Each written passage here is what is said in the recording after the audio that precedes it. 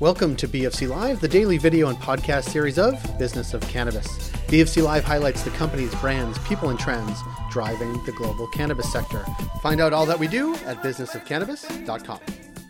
Coming up on this BFC Live, we connect with Dennis Adigamoff, a senior consultant at CanDelta, the official regulatory advisory of Business of Cannabis. He'll be talking about how to create a culture of continued improvement in the cannabis sector based on his 3 years advising clients. This is Dennis Adigamoff of CanDelta. Dennis, thank you for being here. Always a pleasure, Jay. Great to see you again. Well, great to see you. And we like to kick off the week with the team from CanDelta because you guys have such great depth and breadth of what you've seen in the sector, and this is going to be no different. I want to, one, get a little bit of your background so folks sort of know the experience in which you're speaking, but also I want to put forward an idea that I've been thinking about a lot, and that we're in the midst of, like, I think a real inflection point in the industry with, like, competition is really heated up across the board, and more people have access to legal cannabis on the retail side. And so you need to, like, run an efficient, compliant operation all the time and continue to get better. And the competition demands it as well. So, like, there's a lot happening. I think there's an inflection point, but give us a little bit about your background and if you agree with sort of this inflection point. Yeah, absolutely. I mean, the industry is really young, but we're reaching a point where now the people that can't keep up with the pace of operations, they're really at a disadvantage, right? Personally, I've been working in the cannabis industry for almost the last 3 years, overseeing operations and processes and procedures. And so I've seen how these companies can falter and how they can thrive. So while looking at issues from a big picture can help elucidate the larger scale problems, it's really often the staff that know the details of where there are usually the faults or hiccups. Yeah. And, like, so thinking about that, like, and we, outside of cannabis and, like, business school stuff, it's like creating a culture of X, like creating a culture of compliance or creating a culture of efficiency. And I guess because the industry is so new, it's sort of like creating a culture of, like, D, all of the above, right? Like it's obviously around compliance, but if you're only compliant and not efficient, you will just have compliant cannabis that is not quality, right? You know what I mean? Like, it's like all these things. Like, what are the key areas you're thinking about as this sort of, companies try to implement a culture like this? Well, I'm glad you asked.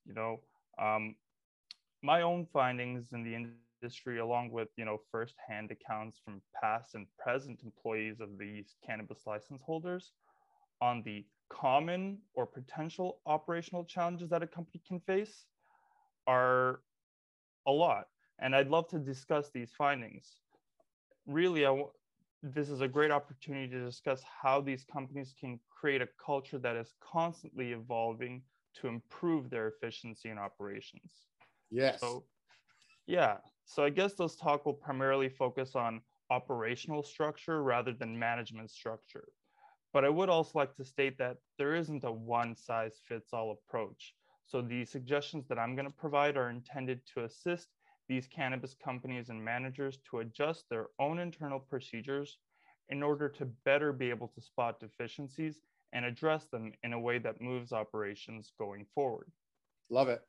Now, there are primarily 3 operational departments for most cannabis companies, and they can be categorized into inventory control, production, and quality.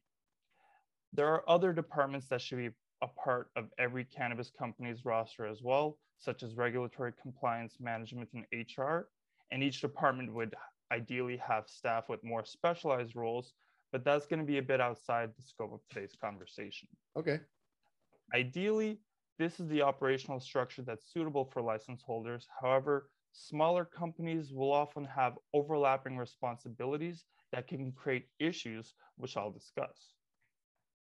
Inventory control typically handles sending and receiving shipments, making purchase orders and procuring equipment, and handling cannabis and non-cannabis materials, as well as the internal accounting and reporting. The production team would handle everything to do with processing and making the final bulk or finished cannabis products. And the quality team, well, they employ checks and reviews of incoming in-process materials and outgoing products to ensure that quality is always maintained. They also handle what to do in case of deviations, how to account for them, and how to prevent them moving forward. An issue that's common to smaller and newer companies is overextending the responsibility of their staffs. And what I want to get across is that those three previously mentioned departments have fundamentally very different goals. You know, like I said, the goal of inventory control is to ensure proper accounting for everything and maintenance. But they also need to communicate with other departments when they discover reconciliation issues, losses, and shortages. Their goal isn't to ensure the quality of anything, nor is it to ensure that quotas are met, but their goal is to ensure that everything is being accounted for. Whereas the goal of production is more often than not to ensure that production quotas are met. It's a race to the finish line, so anything that impedes that process, such as inventory reconciliation and quality assurance, often hinder their ability to meet those quotas. It's like sometimes they're even contrary to one another. It's true, and it happens often. Similarly, with quality assurance, the goal of quality assurance is to ensure that the production team is maintaining consistent quality throughout and checking that anything out of spec or any deviation from established procedures are properly documented, assessed, and prevented from happening again. So while there's definitely some overlap between these departments, staff that are overextended and have overlapping responsibilities will implicitly reduce their efficiency. And really, this is because there are many non-compatible activities between those departments. For example, it's far simpler for inventory staff to spend 10 minutes per production run to account for all incoming and outgoing cannabis materials than it is for production staff to do all of that auditing on the fly as they're processing. The inventory team should be regularly auditing and processed cannabis during production to ensure that the correct raw materials and non-cannabis materials are used, something that's often forgotten. If these responsibilities were left to the production team alone, then that introduces a greater risk for material loss and batch errors due to using incorrect materials, such as picking the wrong strain for the product or forgetting to weigh the outgoing cannabis, issues that I've regularly encountered. And even if the production team is tasked with responsibilities of inventory control, there should still be specialized inventory staff present to ensure that it's being done properly. Likewise, if you have your production team tasked with doing all of your QC checks, then you're likely going to see an increase in the number of quality issues. When your goal is to make a lot of products and you're faced with the external pressures of quotas and deadlines, then quality tends to be sacrificed, as it can be difficult to do all of those required checks with the proper precision, as those goals can be competing with one another. More often than not, we find that successful cannabis companies will have a QC supervisor overseeing production, ensuring that the proper checks are implemented, and taking that layer of responsibility away from the production team.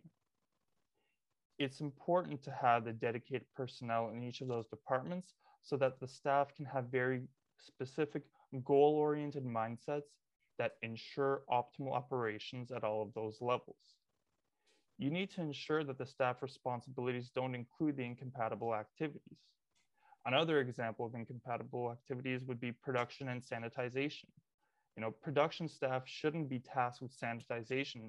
For example, an employee that's working on making their edibles, but is also trying to clean the room at the same time, could introduce the risk of contamination through those sanitization products. The management team should always be vigilant that the employee responsibilities are balanced. One way that they could do that is by checking the proper performance indicators. Are production quotas not being met? Are there abnormal amounts of waste produced or raw materials lost? And are there frequent deviations from SOPs? If any of the above are true, then it's likely that the relevant staff are being overburdened with incompatible responsibilities. So having the clearly defined departments, roles, and compatible responsibilities properly outlined creates an internal operational system that is synergistic rather than antagonistic. Ideally, it wouldn't be. Yeah. Yeah, ideally. But now you have these well-defined roles and departments that are clearly communicated to all the staff, but each department still relies on the other for smooth operations.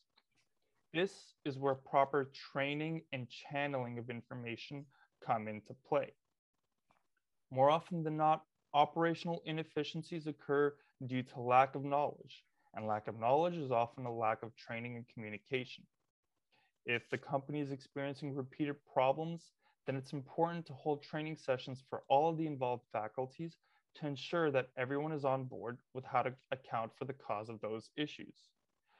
This is not something that should be done only after problems are encountered, but should instead be ongoing as appropriate to mitigate issues before they arise.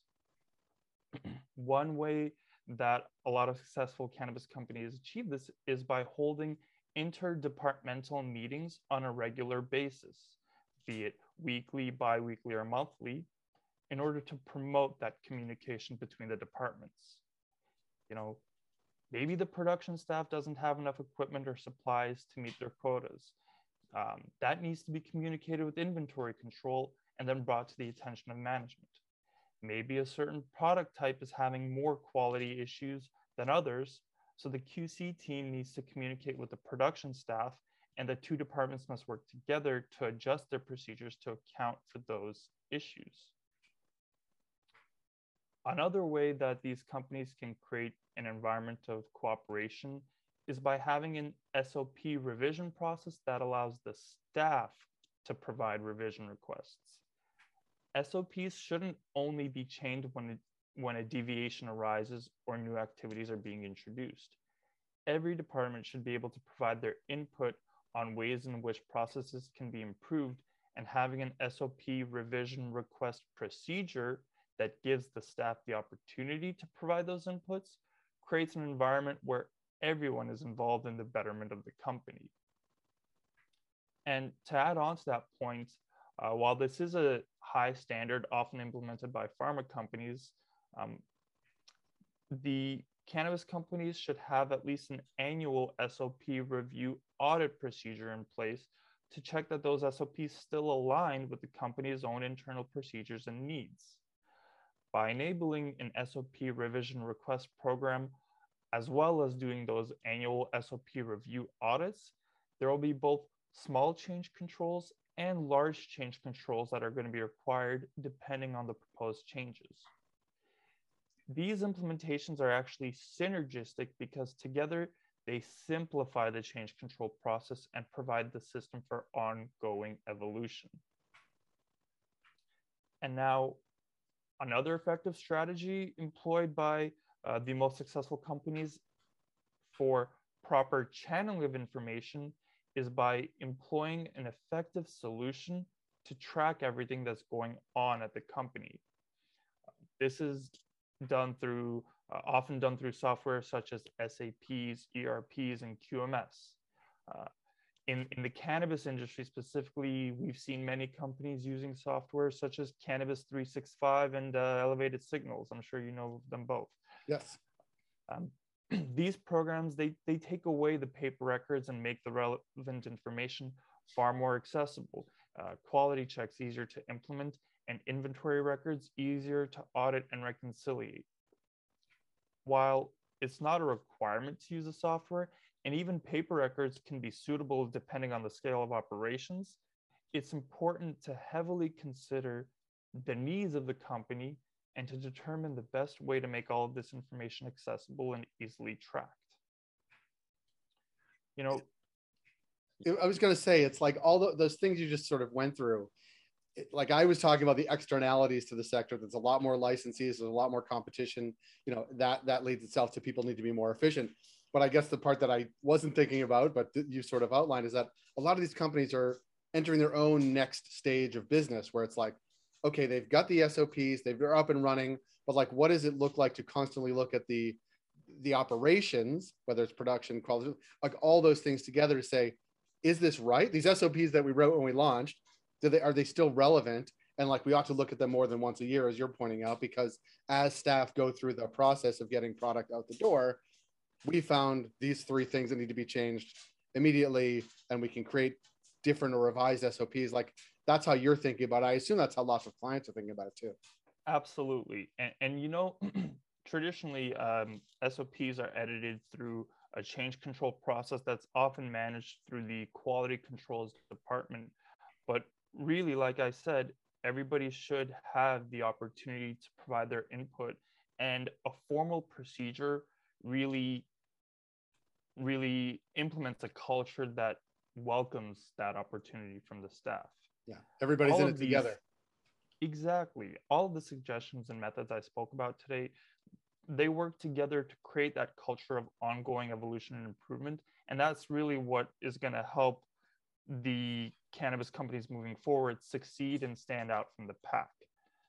You know, some aspects of responsibility or departmental segregation may be difficult to achieve for smaller companies, but the principles are still the same and should be considered. Staff need to be focused but coordinated with all of the departments so that everyone's on the same page.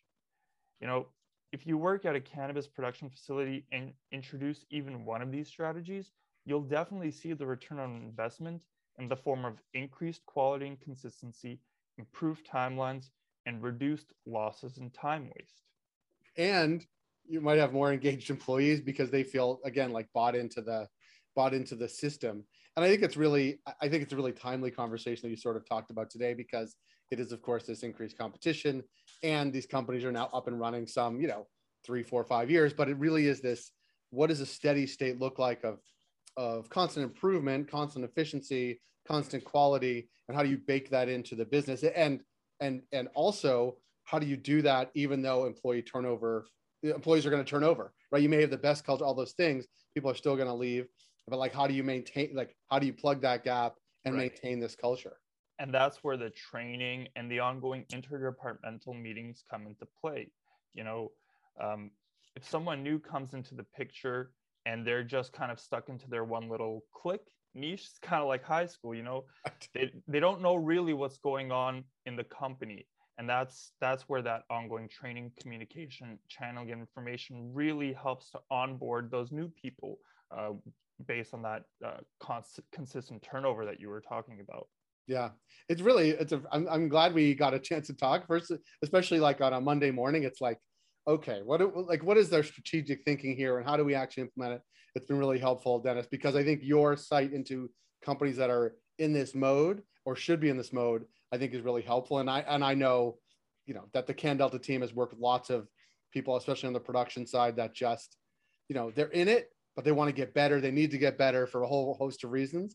And I think it's helpful to get someone with perspective as you over sort of 3 years looking at these operations and facilities and SOPs even. Like, I think I'm glad we had a chance to connect.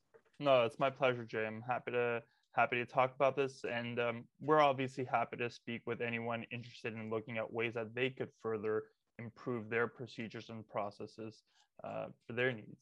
Yeah. If I had process and procedures that I thought you could help me with, I'd call you immediately.